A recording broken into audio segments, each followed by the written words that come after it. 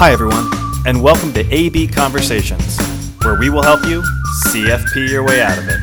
A podcast where you get into the minds of a couple certified financial planners on how we think and feel about everyday financial planning questions and what should really matter most to you. A healthier financial life starts now. How you doing, Adam? Having a good day today? Yeah, actually, I am. All right. It's Friday. Gotta love it.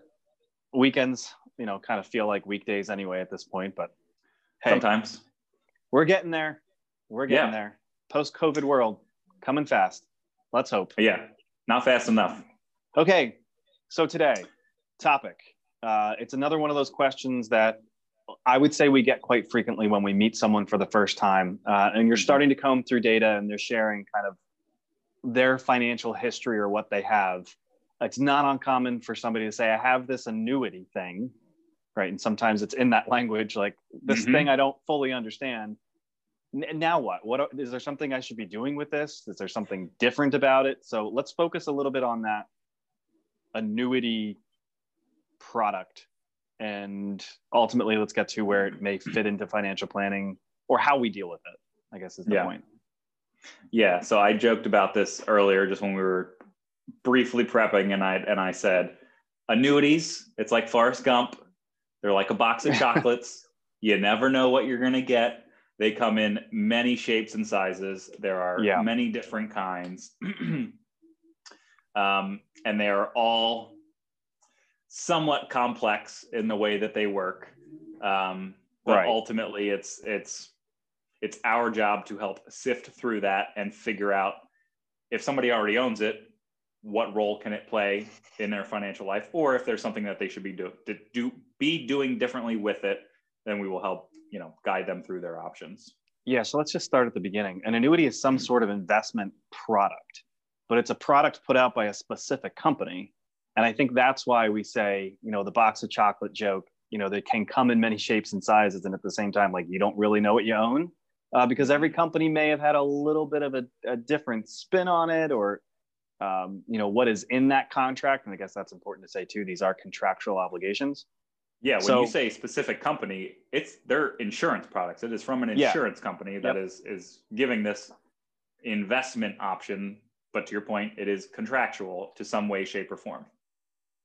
Yeah. So let's just cut right to it. If you have an annuity, you were sold an annuity by somebody that can offer an insurance product. It was their solution to potentially an issue or a concern or an objective at that time. So let's just leave that there. Yeah. What do we as CFPs then look for, right? If somebody already has this and they're asking, can I do something different? What process would we go through to kind of get ourselves to the point where we can answer with something other than it depends? Yeah. Yeah, our favorite and most hated answer.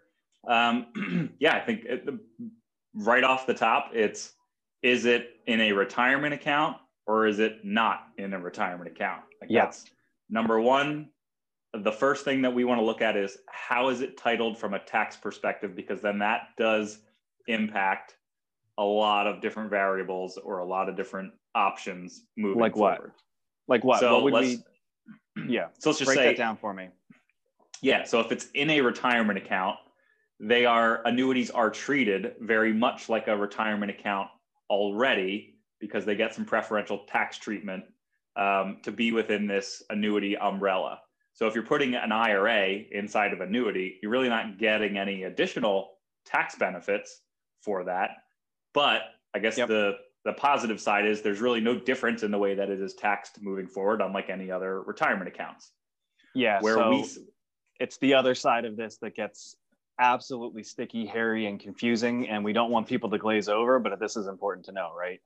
Yeah, it's those accounts that are considered non-qualified or non-retirement dollars that have now been put in this annuity shell, or this underneath the annuity umbrella, that now are treated differently than all of your other non-retirement dollars from a tax perspective. They are taxed very differently. And that is usually, I think, the part that people we talk to are the most confused about, or just they weren't educated on the outcome of owning this. Like some of the intricacies of how this is going to work in the future, after, more often than not, you're not going to see or hear from that salesperson again. Yeah. Okay. So you're 40 years old. You've got this lump sum of money that came to you. Maybe it was an inheritance. Maybe you just had the savings, and you're asked, hey, do you want to pay taxes on this money every year, or do you want to wait until you're 59 and a half? Well, I'll wait until why would I want to pay taxes? Boom, annuity. But now here we are. Somebody comes to us and says, well, I want to do something different with this. Maybe they're 50, they're 55. I put 100 grand into this thing. It's worth 200,000.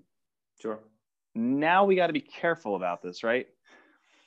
Yeah. So let's just, again, run that comparison between an annuity, a non-retirement annuity, and just a non-retirement investment account.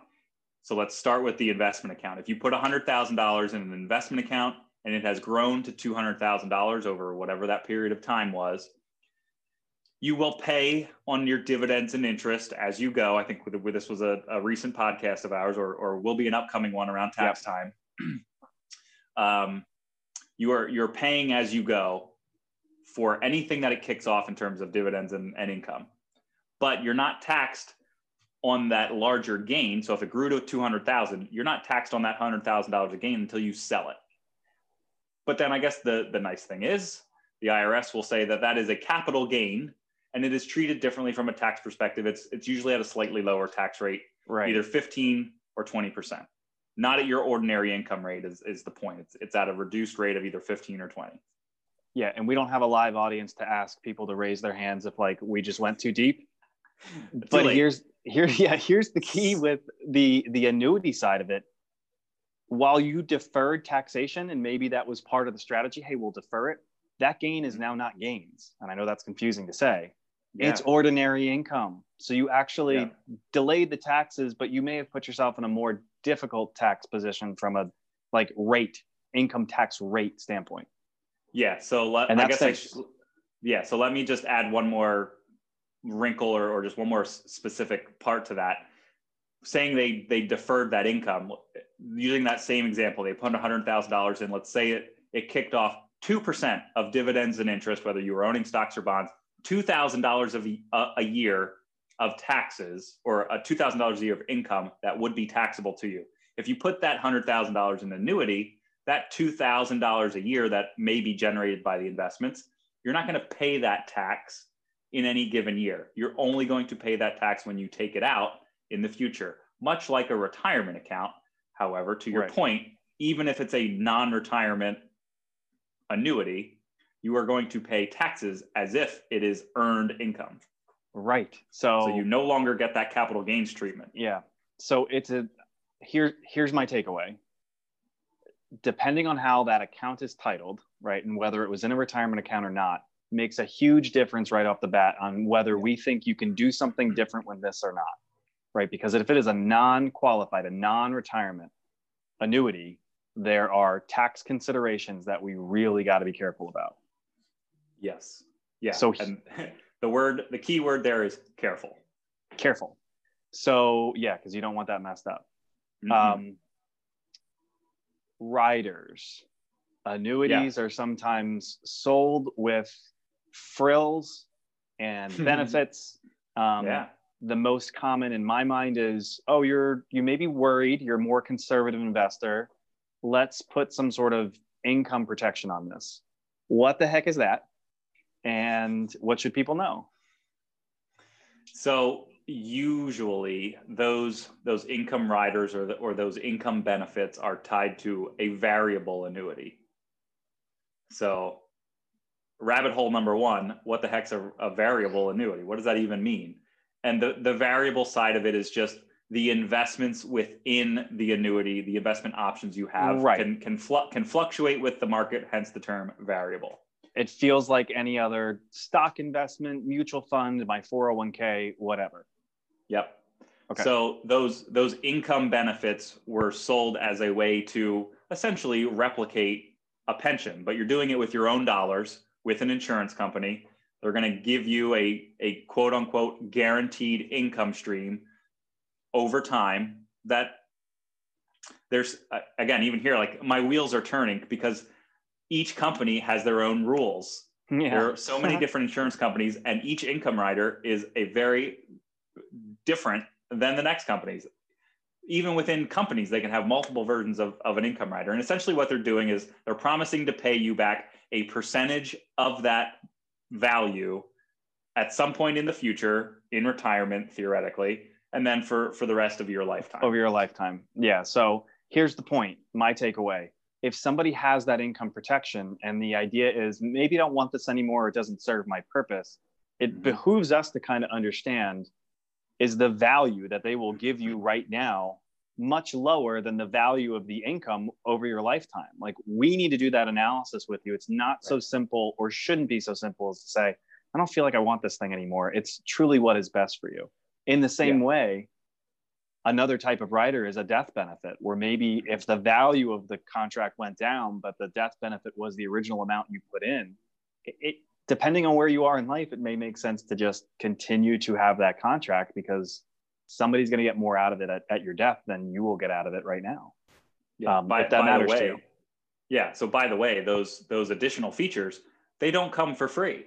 Right? Yeah. They have their own inherent costs. So when you're thinking about it from in the world of a variable annuity, where you're hoping for that contract to grow because it's an investment, meanwhile, you're not only paying for the investment side of things, you're paying for the insurance wrapper on top of it, but now you're paying for some additional insurance in the term of either guaranteed income streams in the future or a guaranteed death benefit.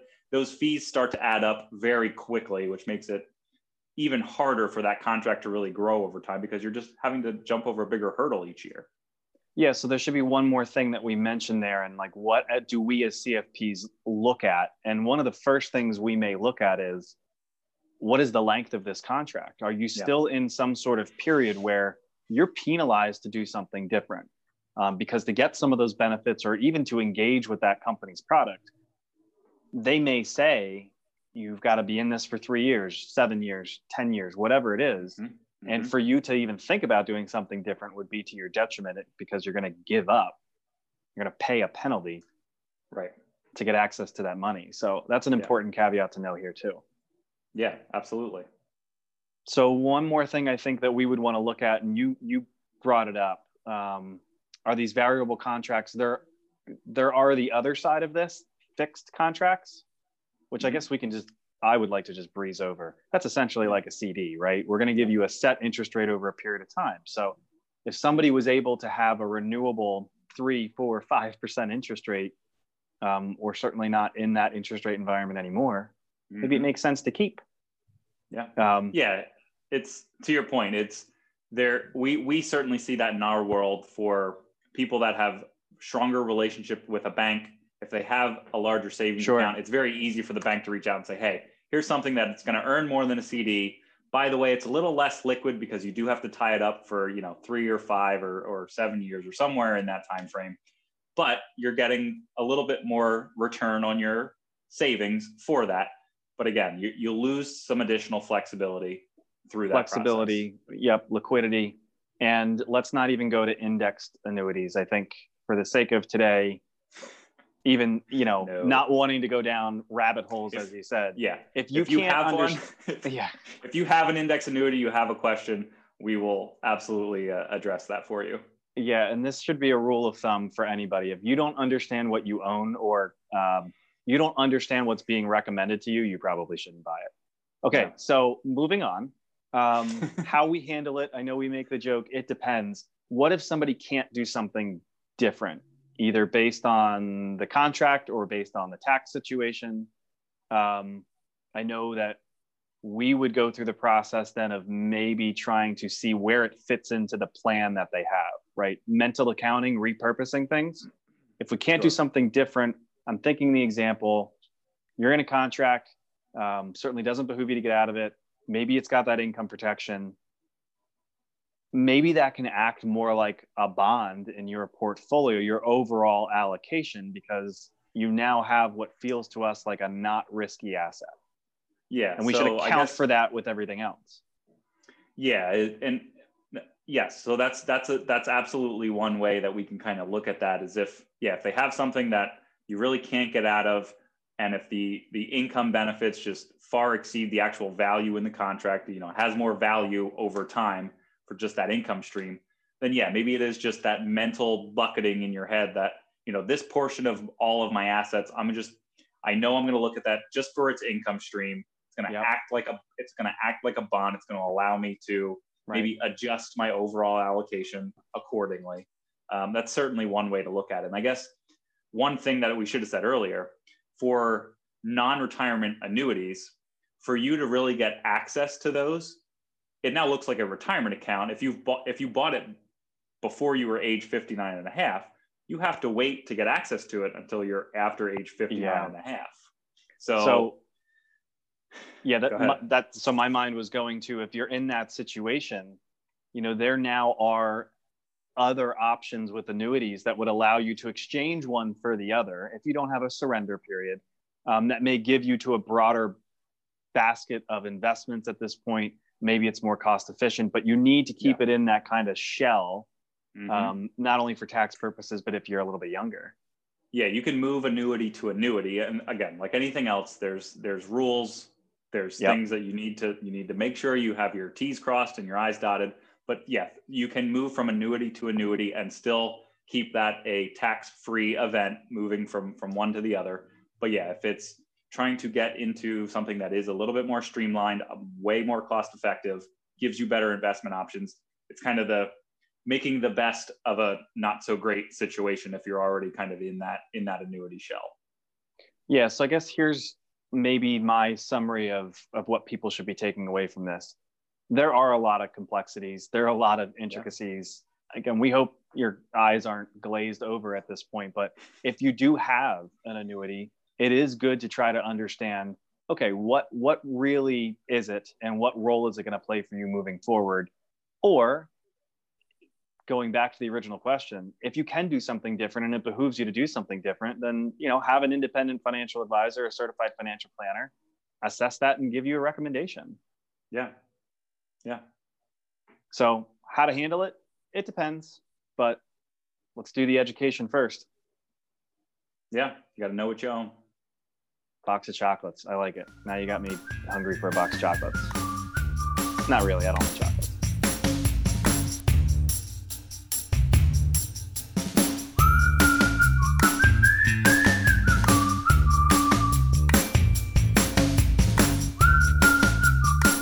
Hey everyone, Adam and I really appreciate you tuning in. Please note that the opinions we voiced in the show are for general information only and are not intended to provide specific recommendations for any individual.